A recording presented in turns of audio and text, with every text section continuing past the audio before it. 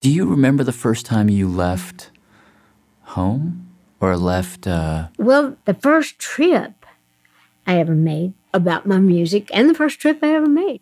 I was young. I was little then, 12, 11, was to go to Lake Charles, Louisiana from Knoxville. You know, it was a long trip. They put us on a bus. Do you remember how that felt to be on that bus? Yeah, it felt, well, I liked the wheels. I remember loving the motion. So there was the studio there, and so Uncle Bill thought I should come down there and make a record. And,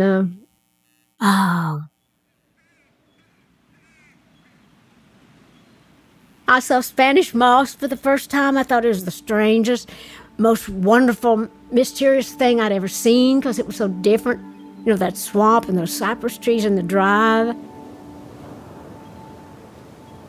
I just remember that's the first time I ever seen, like, the sand and the beach and the ocean. First True Love, too. It was my first record, and I got a crush on Johnny, little Johnny. His daddy owned the Gold Band Records in that studio, and he was so pretty and brown. Never seen a boy so pretty. And that's the first time I also had a banana, and I loved them. Then I wanted a whole bunch of them. Then I got sick on them. It was just a whole bunch of feelings that I still remember like it's, you know, just like it was yesterday. And so now, I mean, you've been gone for so long, over 50 years. Where do you actually live? Well, I'm like Santa Claus. I'm everywhere at the same time. Actually, I live everywhere.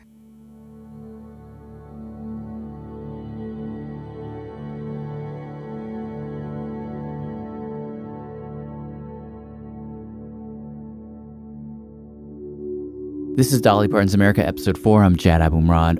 When I said in the last episode that things got unexpectedly personal for me, I'm really talking about this episode. In the last one, we arrived at the place where Dolly left and has been singing about for 50, 60 years. Tennessee Mountain Home, for many people, certainly for people who grew up in Tennessee, it's hallowed ground. I'd referred to it earlier as Tennessee Valhalla. Valhalla, home of the god Odin in Norse mythology. It's got that same kind of importance in Tennessee lore. Now, I was convinced that it wasn't real. Or real anymore. The previous day, Tennessee Mountain Home. Producer Shima Oliai and I, we'd looked at a replica of the Tennessee Mountain Home at Dollywood, the soundtrack of Roller Coasters. Now, a bunch of people that we ran into in Pigeon Forge told us, you gotta go see the Tennessee Mountain Home. And we're like, cool. Have you seen it? No. Do you know where it is? Oh, it's just over that hill. But every time they'd point to a different hill. So, yeah. Kind of started to think it was a place that lived only in heads and not in the world. But then... No! Shut up. No! Are you gonna take us? To recap... Oh my God, yes! Ryan Seaver, Dolly's head of security and nephew, picked us up at Dollywood, drove us up the backside of a mountain, down an unmarked dirt road. Oh, wow. And into Tennessee Valhalla. So we'll pick things up there. Okay. After the gate. He did all of that. Did they live by this creek at that time? Like, there's so many waterways coming down the mountain. There were a bunch of fields. The original house was here in just a second. He drove us down this little dirt road that hugged a creek, past one field and then another. You know, these are the fields that Dolly played in and sang about. Oh man, this is it. Eventually we get to a clearing, and there on a hill. This is the original house. Oh my God. Wow, we immediately recognized it. Tennessee Mountain Home. The exact same structure we'd seen the day before at Dollywood. We'll go up there and check it out. Okay, cool.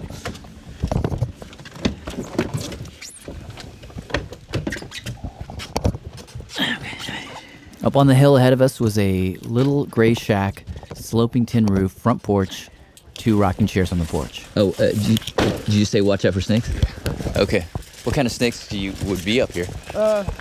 King snakes mostly, they won't hurt you, but there's rattlesnakes, timber rattlers around here. Oh, wow. Copperheads in the creeks. Just adds to the experience. Oh, yeah. No, you're real country now. We walk up the hill towards the house. Back when Dolly bought the property in the late 80s, somebody had been living there, but the property had fallen into complete disrepair. The foundation was there, but not much else, so they had to kind of build it back up from memory. So technically, if you want to split hairs, this is the reconstructed, semi-original house that the Dollywood copy is based on. But what makes this one utterly different is where it is. There are no crowds. There are no roller coasters. It's just a house on a hill surrounded by forest. Tiny house, surrounded by these 100-foot-tall pine trees, just gigantic. It's funny, I've heard her say in a million interviews, we grew up right Right at the foothills in the Great Smoky Mountains. at the base of the Smoky Mountains, and here we are, and it's exactly as she says. It's it. It's so funny because we saw the replica of the Tennessee home at Dollywood, but without the mountains, it seems so sad. Yeah. And here, even though it's that barren and like isolated, it's so beautiful because it's here. It almost makes me start crying every time I walk into that little room that they've built in there, and those are Papaw's real boots. No. That are, yeah, they are. My mama decorated Dollywood? that. Yeah, Mama and my Aunt Willadine decorated that.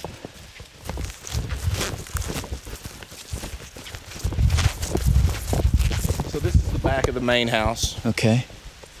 When we got to the top of the hill, Brian sort of walked us around the back of the house. Again, just a gray shack. And my mom has my key to this. Okay. Oh, you all right? Yep. Yeah. All good. Victory. That was the sound of Brian almost slipping on the moss that surrounded the house. Feel this moss. It's like carpet. it's so soft. Oh my God. This moss is like The moss it's literally like walking on the sponge of the earth. and the color of the moss is kind of otherworldly. It's almost neon. Yeah.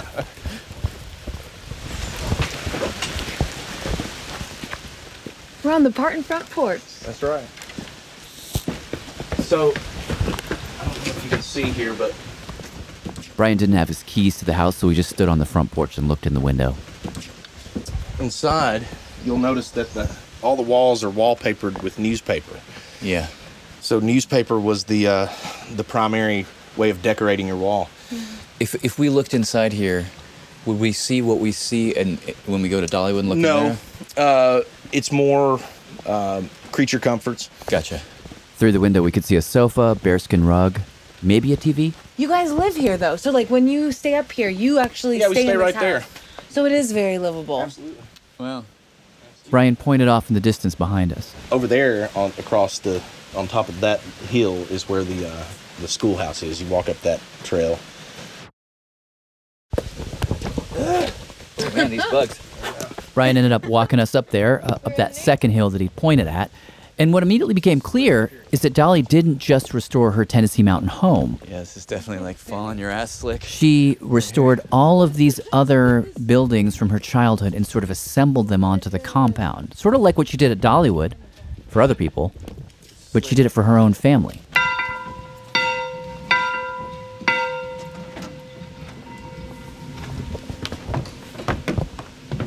He walked us into Oh man.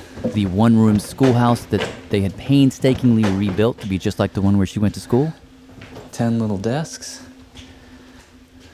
And 2 rows. Look at the American flag. Shima pointed to the flag, which only had 48 stars on it. Hey, old world map. At school, the teacher would write with these chalks on the blackboard, and I used to think to myself, boy, I could draw on the barn with those and make something really pretty. So this is the kind of schoolhouse that Dolly would have been in? Oh, yeah. At the front of the class, someone had drawn a giant heart on the chalkboard. Looked like a kid had drawn it. My little girl wrote that chalkboard. Brian told us his little 10-year-old girl had drawn that. Huge heart with love in the middle. Oh my God. It was eerie to see evidence of kids of the present playing in what was essentially a time capsule from 1951. Next door to the schoolhouse, Come over here and I'll show you the chapel. Okay. there was a chapel that Dolly had built, also a replica. Also had a bell. And that's the church bell. This is just like the kind of place that Grandpa Jake would have preached at. I remember my earliest days of hearing my grandpa, who was a preacher, and we would go to his church. He pastored the church. He played the piano.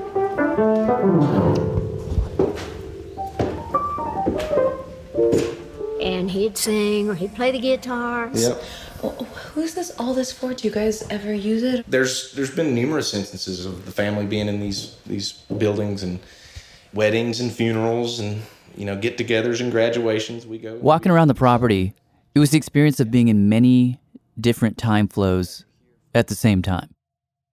For example, back on the Parton front porch, Blessing to me to get to grow up around her. we were talking with Brian, and I asked him, when was the first time you realized that Dolly, or Aunt Granny as he calls her, was famous? And, I went to some concerts and things like that before. I went out to Vegas and went to a show with her. Then when I was 8 years old, I was a phenomenal break dancer.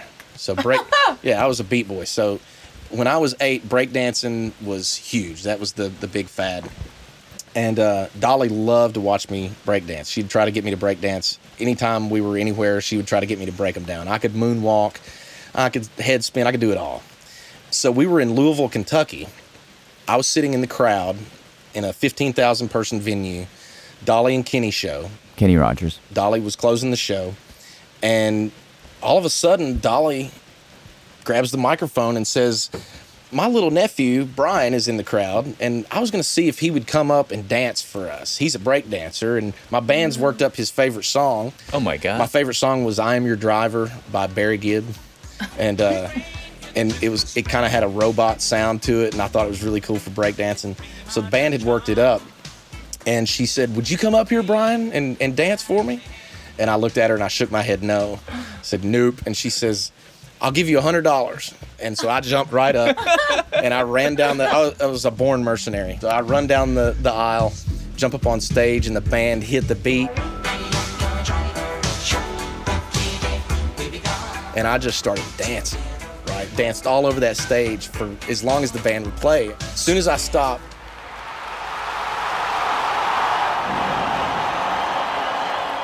15,000 people jumped on their feet. I got a standing ovation. Kenny Rogers and Dolly didn't even get a standing ovation that night, but I did. Oh my God. It was hugely epic. I was on the front page of the Louisville Times the next morning. It was unbelievable. That's an amazing Indeed, story. that was something else. After touring the grounds and sitting for a while with Brian on the Parton front porch, I think what I'd love to do is just capture like about 2 minutes of just the sound of the space, and then I'll join you guys. Yep. I left Shima and Brian and sort of wandered around for a bit.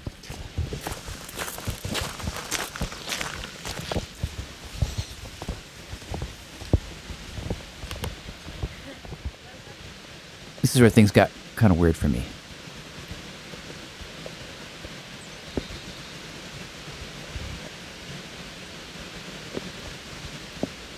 It was raining a tiny bit, but there were all of these yellow butterflies doing loop-de-loops in the air.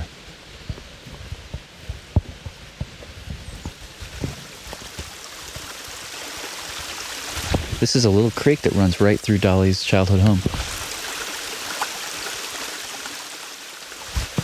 Ooh, there's a snake. Hello, big black snake.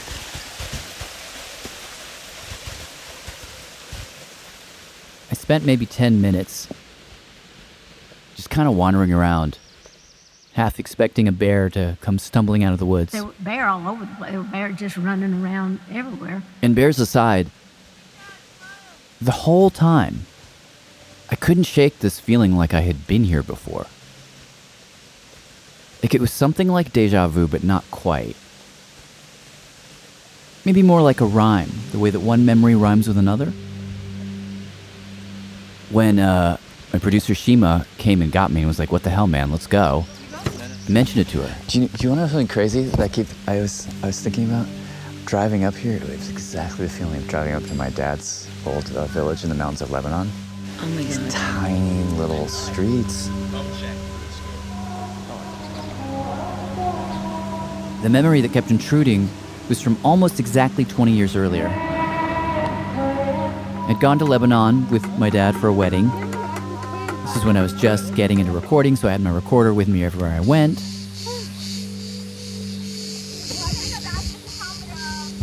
And the day after the wedding, my dad had driven us up the mountains to show us the village where he was born and raised. A little village called Wadi Shahrur. This little enclave where literally half the village has our last name. It's high up in the mountains, actually the exact same elevation as the mountain where Dolly lives. The air sort of has that exact same kind of thinness to it. And when we finally got to see his house, it looked a lot like Dolly. When I saw her house, I told him about it later. it reminded me instantly of your house in Wadi. Is almost identical like Dolly. There was one bedroom. We were 5 kids and 2 parents. And so you put your floor mat and you sleep side to side. And when you wake up in the morning, you stack the floor mats Wow. in the corner. So 7 people in one room? 7 people in one room. Jesus, how did you even sleep? You sleep, you learn. God. Tell me who you are, just so I have your introduction. What do you mean? I'm Naji Aboumrad. I'm your father. And what do you do when you're, what do you do otherwise? Right now, I'm a professor of surgery at Vanderbilt, and I didn't expect to want to put an interview with my dad in an episode about a visit to Dolly's Tennessee mountain home. But as I mentioned at the top of the series, I really couldn't have even done this series without him. Can I ask you a personal question? I This guess. is something I've always been Depends on curious. how personal. No, it's more personal for both of us, I guess. I've never understood. How did you meet my dad? Well, your dad was, first time I met him was years and years ago. I was having some health problems. And then I didn't connect with him again until my friend Judy and I had a wreck. Dolly Parton suffered a few minor injuries in a car crash in Nashville on Monday. Several years back. Police say she was riding in an SUV that was hit by another vehicle. And so when they rushed me to the emergency room, he came to the emergency room. And then after that, we just kind of They became friends. friendship. That's cool. He's a good man. I feel like I have to be completely transparent about this. Now, I had always been really tickled and a little bit confused, like what could they possibly have in common? But then seeing how similar his house looked to hers, and then also thinking back to something she had told me in one of our conversations. I don't know how all you know him, but you can never know your parents like other people do. Making a long story short, I decided to ask him some questions, and it turned out she was right.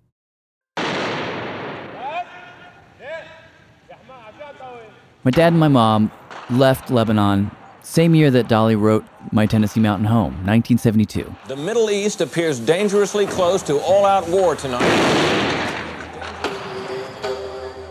The country was sliding into a civil war that would kill roughly 250,000 people. And this is out of a population that's basically the size of Brooklyn. And some of my first memories, like when I could barely walk, was watching my mom and him watch the TV. I never wanted to see Lebanon in that kind of a situation. It used to hurt me a lot to watch it. But he almost never talked about it. I'd ask questions sometimes, but my mom, they never really wanted to go there. And so I just assumed that when they left, they left. They were scientists. I went to the American University of Beirut. He told me that America felt like this place where science and reason still operated. And so they got the entire family out. Brothers, sister, parents. Moved most of them to Canada. We ended up in America. First Syracuse, then Tennessee. And they moved on. Was a new beginning. Just felt like a psychic break. They didn't think about the old world anymore. And I assumed that based on just how they lived. But when I asked my dad, do you think about your Lebanese mountain home? Because it seems like you don't ever. He just looked at me like I'm crazy. This is where I grew up. I was there this past year. I was in Beirut for one day. I came from Dubai to Beirut on my way to the States. I got into the hotel at 10 o'clock in the evening. I took a taxi from the hotel, drove me through the village, stopped by the house, looked at it, I felt so comforting. Huh.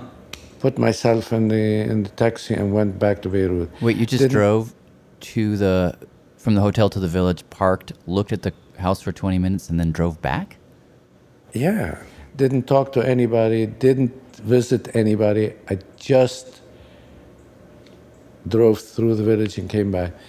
And just about every single time before that I visited Beirut, I did that same thing. I didn't know that. It's my feeling of, I don't know, my therapy. Wow, I didn't know that. It's funny. I always wondered. Part of what I've been wondering about is like Dolly her whole world is built on looking back at her home, Tennessee Mountain, this and that, and I compare it to you and Mom, and I never talked about Lebanon. I didn't talk about it because who do I speak to here? Another thing he told me, which I also didn't know, is that when we first moved to Tennessee, he told me this when we were driving, during the Iran hostage crisis, when I would have been about 7. We used to get several times, people would be driving by and would throw rocks on our windows. No kidding. Really? Yeah. Huh. And I never knew about that. Yeah. Needless to say, Lebanon, Iran, different countries. But that distinction was lost on whoever threw those rocks. Who do I speak to here? Back in his kitchen. Who? The average colleague of mine in America? They don't understand it.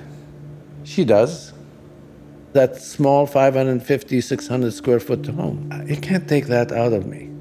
You know, there are certain things, maybe, I mean, as I'm telling you this, it's almost like there's an anxiety building up in me. It's almost like it's a feeling of weakness. Wow, why? No, I'm just telling you. But tell me more. I don't know. I mean, it's like, I know we're going to have to sell that house, and that would be the saddest day of my life. Sitting on the front porch on a summer afternoon, in a straight back chair on 2 legs, leaned against the wall. How much of this do you talk about with Dolly? We talk about it. Well, family is everything to both of us. But he's very open with me about his family and about the old ways back home. And just the fact that we're just 2 people from different parts of the world. Yeah. But there's a lot of similarities in our personalities. We're both the same. When she talks, I mean, I have never visited her Tennessee home. And when she talks about it as if it is as important as any religious sanctuary that any human being can have. And I can understand that. 2 people that couldn't be more different, that we are so similar in so many ways that it's fascinating to us. And there's something similar there? There is, and we talk about that. I can't explain it. It doesn't even need to be explained. It's just like how you meet people in your lives. You just click. You just feel like you know them. There's just some things that, you know, you just can't explain it. You just be it. You just live it. You just know it, and you just feel it.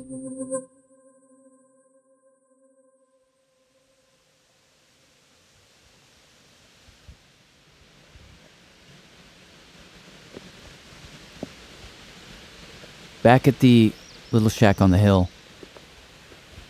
I hadn't really processed any of this stuff. I hadn't talked to my dad yet, or talked to Dolly about my dad. I was simply struck by the rhyme of it. One house looked like another. And for different reasons, very different reasons, they both ended up coming down the mountain. Wasn't really sure how seriously to take any of this, but I did feel like a little window had opened in my mind. I remember. And I thought back to a conversation I'd had with Helen Morales, who wrote that book, Pilgrimage to Dollywood. It's been a real guide on this project. Came out when I was... She told me that her family is Greek. And my dad used to play Dolly Parton. And he used to say this was our music, right? Meaning immigrant music. Huh. What did he specifically mean when he said that? Like, what did he hear of his own experience in her song? Did he ever talk to you about that? No, he didn't talk to me about that. he didn't, I think, have the vocabulary to talk about or to be that articulate about what it was like to miss home in that way, never to quite feel at home. And that's, I think, why some of her songs about home are so important, because they do articulate that. And eventually, home is in the music. Home is listening to the music. Do you think that very loud idea of home that's in Dolly's songs especially appeals to people who feel like they can't be loud about their home? That's a really interesting and I think astute way of looking at it.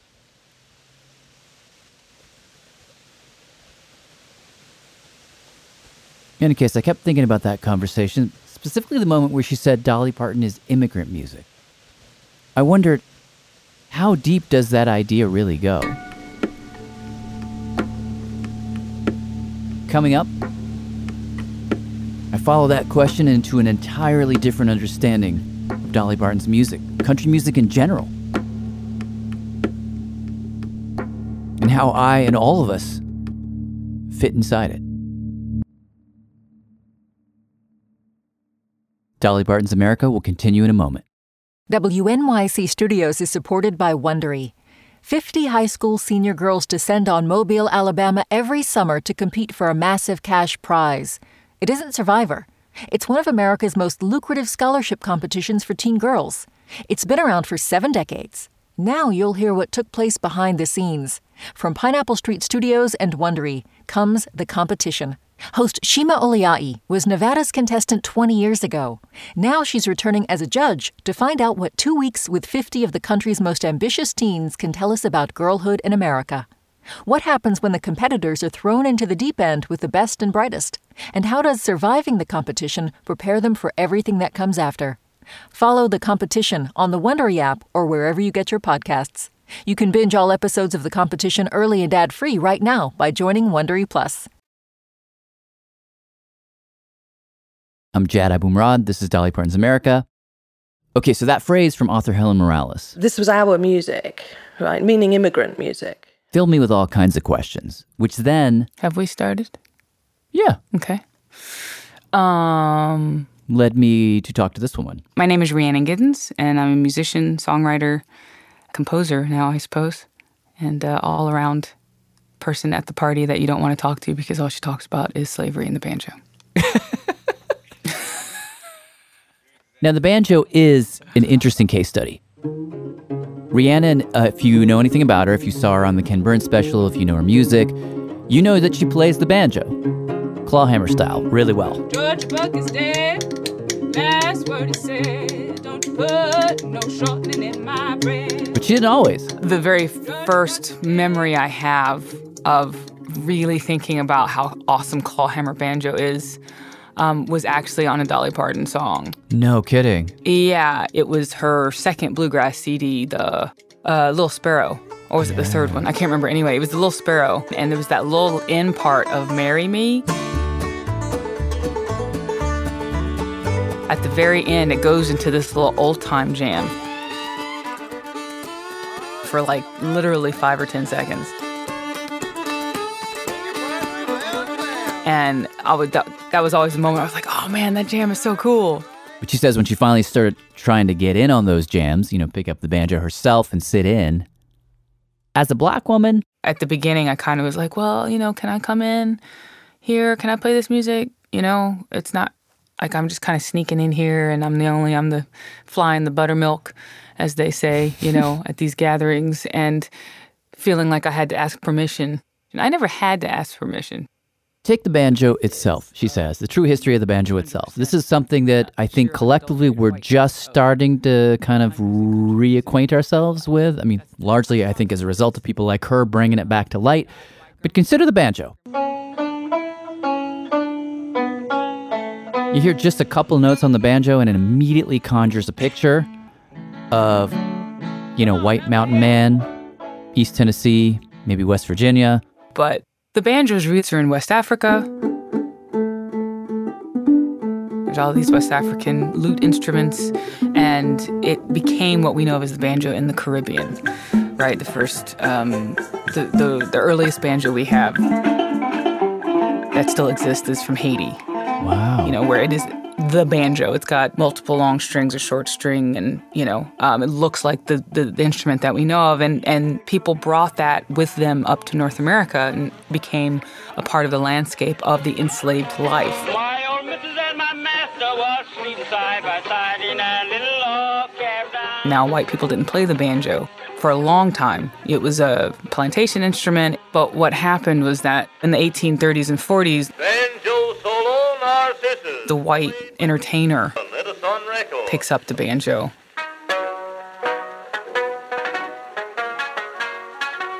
And from there, she says, you have an inexorable march that included 60 years of minstrelsy, the deliberate segregating of the recording industry, and the end result is that by about 1930, the banjo, which came into America as a black instrument, was suddenly solely associated with white culture. And so then you start seeing, you know, oh, let's go back to the days of the old barn dance.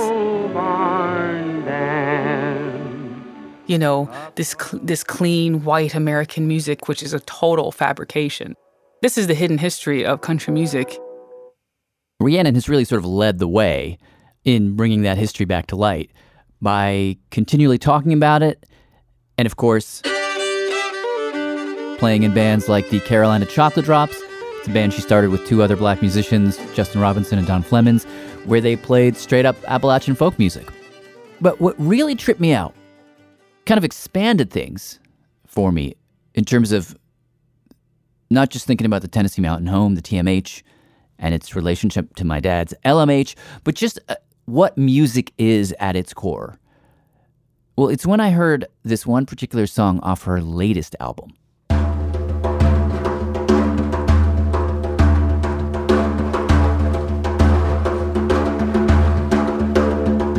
Little Margaret sitting in her high chair, combing back her long yellow hair.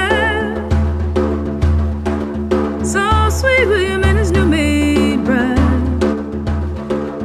riding up the road so near. The song is called Little Margaret. That's an Appalachian ballad. And it's from the mountains of North Carolina. I'll go down and bid him farewell. Never more go there. She says she was riffing off a version by singer Sheila K. Adams, but on Rhiannon's record, she's accompanied by a guy named Francesco Teresi, who is playing the Iranian frame drum called the daf. It was late in the night, they were fast asleep. Little Margaret appeared all dressed in white, standing at their bed feet, saying, how do you like your snow white pillow? We like to call it layering. We layer this upon another thing, and all of the similarities peak. When I heard this, I was like, why do these sound so right? Like, is there a backstory that they share? There was no effort to it. It was like he started playing, I started singing, that was it. But you're right, there is this connection to where did it come from? And my whole thing is, just as within America, there are these connections that we have simplified and erased to our detriment, you know. Connecting an Appalachian ballad that was begun as an English ballad, but then what happened? Where did the English ballad come from? You know what I mean? Where did that style of melismatic singing come from? If you're talking about Celtic singing, you know, where did the modes come from? You know, of trance, say. If you ever listen to somebody sing 14 verses of an Appalachian ballad, that's trance. You hear Iranian daf, that is a trance instrument that is used for Sufi, it's used for folk. There are these moments that remind us that we actually all come from the same source. In a room, or is she in the hall? Little Margaret's in her cold black coffin, with her face turned toward the wall. After talking with Rhiannon, we spoke to maybe a dozen different musicologists who told us that, yeah, any Western instrumental tradition is indebted to the ancient Middle East. Like if you listen to the style of singing, the way the singers bend the notes up and down, You hear that same singing style in Appalachian balladry and the modes. The kind of modes that were used. The beats. Tech, tech, doom, tech, doom, tech, tech, doom. You hear that stuff in country music. There absolutely were trade routes among Arab Americans that We even learned that instruments from the area that is now Lebanon were taken into the mountains of Appalachia very early on. And some people told us the banjo? The banjo also, all these complex lutes, whether from Europe or from Africa, all can be tied back to the Middle East. And to be honest, a lot of what we heard was sort of exciting. It was like, yay, go team, but also kind of reductive. Origins are really hard in music. Like when you talk origins, it becomes a conversation about who owns it. But in fact, one of the big movements right now in music history is to not do origins. Because when you actually look at how people were actually living, there was just too much mixing. I think that sometimes we give ourselves too much credit for having entered the age of globalization. And when we study history, we see how incredibly globalized people have been for so many centuries. Take a whaling ship from the 19th century that might have sailed the Indian Ocean.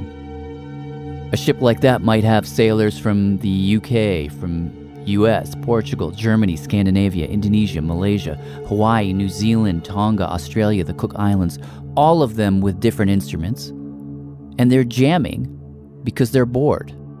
They're teaching each other songs, exchanging instruments.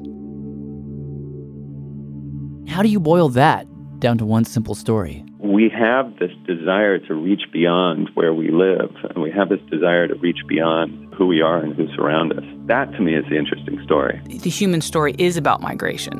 It is about movement. It is about, one group moves from A to B, and in that they affect and they are themselves also affected. And whether it ends up in America, whether it ends up in, Lebanon or whatever, it's always a story of who came through, where did we go, where did we come from?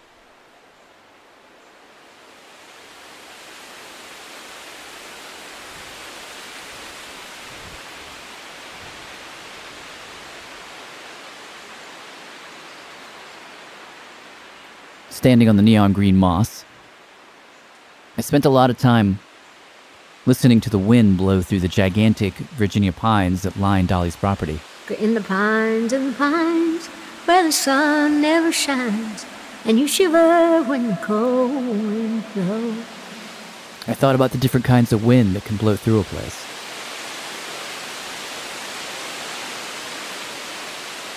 And how music is the way we accompany ourselves as we blow across space and time.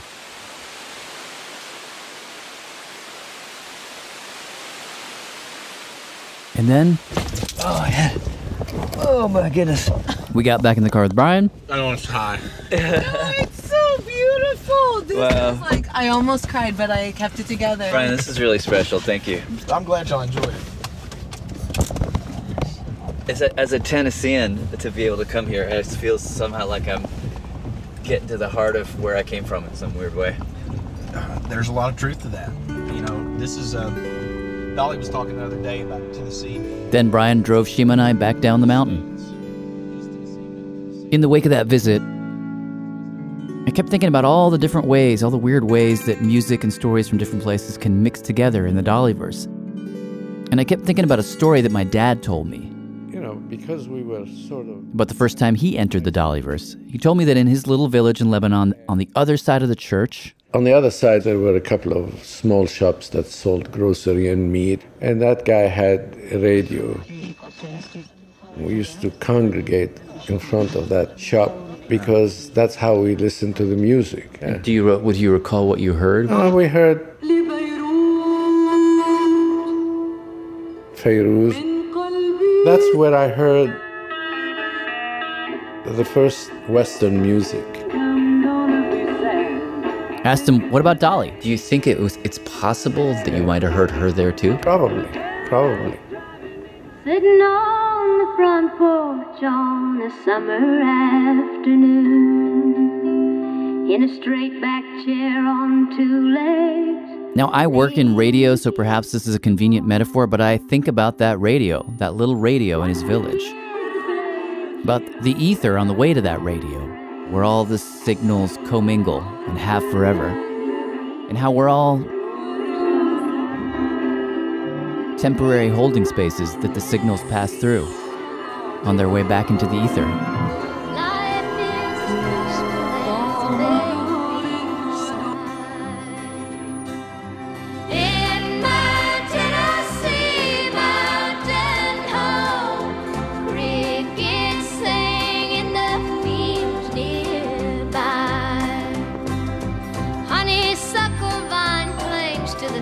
Along the lane, their fragrance makes the summer wind so sweet.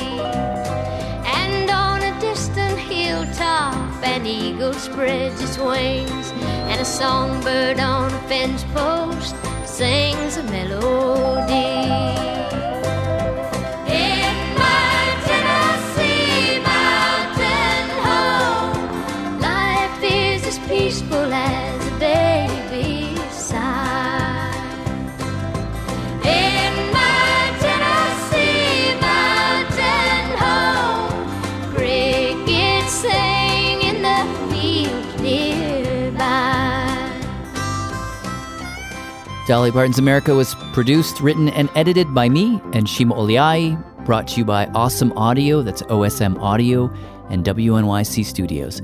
We had production help from W. Harry Fortuna, original music from Rhiannon Giddens, Fairuz, and Dolly Parton, of course. Big thanks to the academics we spoke with in that section about instruments traveling around the world, Ben Harbert, Revel Carr, Ann Rasmussen, and Lucas. Special thanks to the folks at Sony and Melissa Cusick at None Such Records, Lynn Sacco, David Holt, Francesco Teresi, Ann Warden, Helen Morales, Sam Shahi, David Dotson, Lulu Miller, Susie Lechtenberg, and Soren Wheeler. And thank you, of course, to my dad. You rock. I love you. We've partnered with Apple Music to bring you a companion playlist that will be updated each week with music that you'll hear in this episode, plus some favorites we'll throw in, and you can find all of that at dollypartonsamerica.org. I'm Jad Abumrad. Thank you for listening. Coming up next week, as Dolly's reach has expanded and expanded to talk to so many different kinds of people, sometimes the conversations get tricky. You know, it's like everybody's arguing about religion, or they're definitely arguing about the politics. And I said, can we just stop? Stop. Don't do that. We don't need to talk about that now. Politics. That's next time on Dolly Parton's America.